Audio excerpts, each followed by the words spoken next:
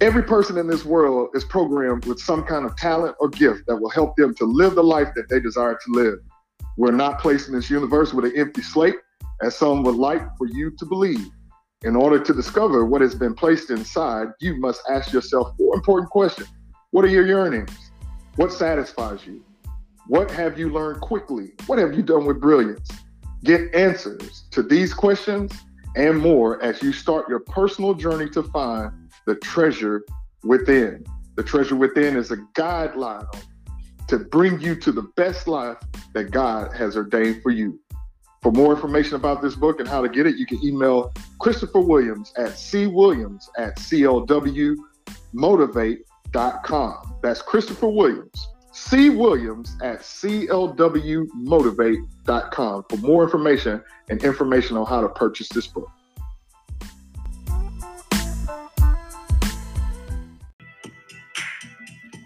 Welcome to Season 7, Sunshine from Heaven podcast. We're so happy you tuned in. I hope that this word elevates you and allows you to find a little sunshine in your day. May God bless you and keep you. I've got some exciting things for you this season. Tell a friend about the sunshine. Let's get it.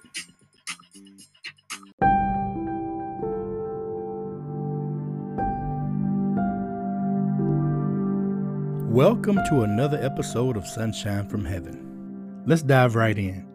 Today's scripture is coming from James, the 3rd chapter, the 5th through the 8th verse.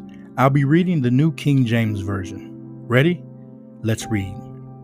Even so the tongue is a little member and boasts great things. See how great a forest a little fire kindles. And the tongue is a fire, a world of iniquity. The tongue is so set among our members that it defiles the whole body and sets on fire the course of nature, and it is set on fire by hell. For every kind of beast and bird, of reptile and creature of the sea is tamed and has been tamed by mankind, but no man can tame the tongue. It is an unruly evil full of deadly poison.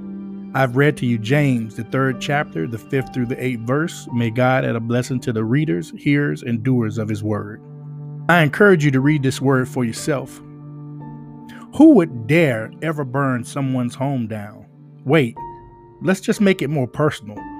Who would burn a family or a friend's home down, along with all their most precious belongings?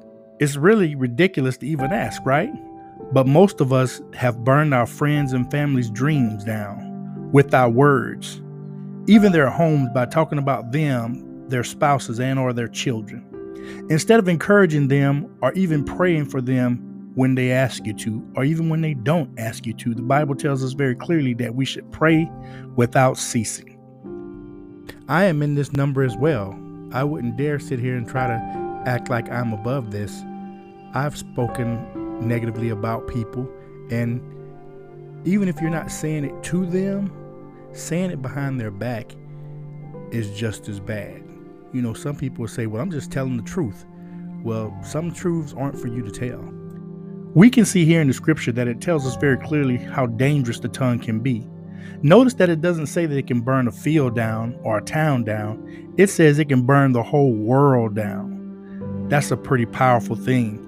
And it tells us that no man can tame this, meaning that we need to surrender to God if we truly hope to use this tongue in the way that edifies the kingdom and encourages people. Think about this. The truth moves at a snail's pace. Now, that is a shouting moment right there, because it's that snail's pace that gives us an opportunity to get it right. Because if the truth moved like a lie, Jesus would have already returned, because a lie goes around the world twice before the truth gets out of your mouth fully. I'm so thankful for that snail's pace right now. The Bible tells us that we should be very careful to not let any corrupt talk come out of our mouth, because we should be focused on making the world a better place, building up our friends, our family, each and every person that we come in contact with, because we never know who we're going to be entertaining. But even more so, we are going to be held accountable for everything that we say and everything that we do.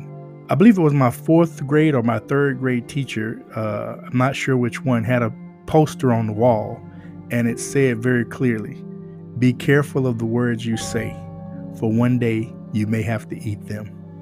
I ask you, do you feel that the words you are using are tasty? Or will you, like so many other people, be eating out of the bottom of a trash can? I pray that God opens your heart and your mind to accept Jesus Christ as your Lord and Savior, so that you can surrender your tongue unto Him, so that you can edify the kingdom and encourage. And let's start spending more time with non-believers. As Christ told His disciples, what does a well person need a hospital for? The church is for the sin sick. So let's spread the love of Christ to every non-believer that we come in contact with. May God bless you and keep you this day, and remember, share a little sunshine.